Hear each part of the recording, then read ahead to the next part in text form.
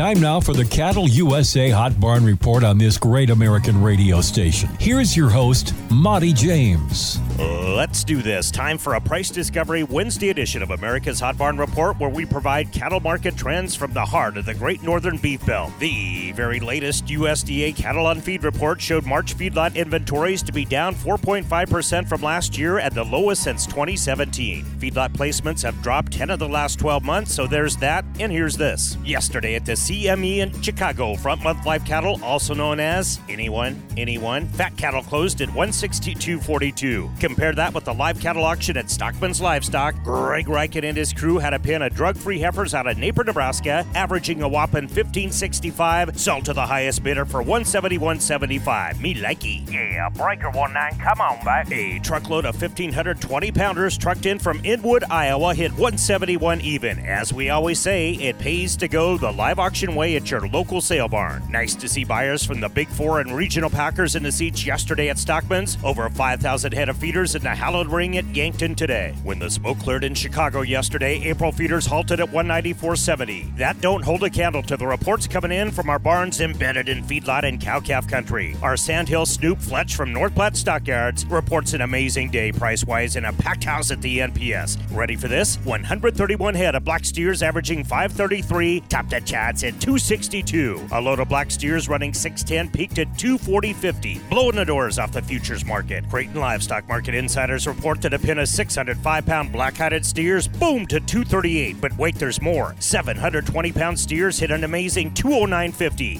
845-pounders from Jamie Curtis, we are assuming that's not the actress, settled at 195. It pays to do business with your local sale barn, literally. For a list of barns in the beef belt, hit Hot Barn Report on Facebook. It's Big Sale Wednesday today at Platte Livestock Market, Lemon Livestock, Tri-County Stockyards, and Old School Torrington Livestock Market. Thursday specials at Ogallala Livestock Market, Presho Livestock, Mobridge Livestock. Then Friday it's Big Sale Day in Burwell, Nebraska, and St. Ange in South Dakota. Of course, you can and should watch all these important sales play out in real time at cattleusa.com or be in the seats and be part of feeder cattle history. Monty James for America's one and only Hot Barn Report saying thanks for tuning in and keep eating that beef raised in the good old US of A.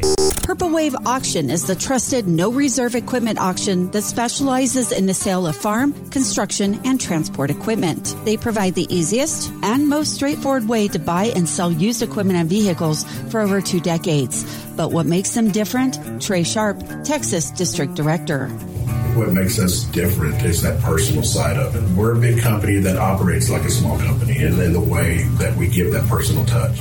Purple Wave Auction, straight, simple, sold.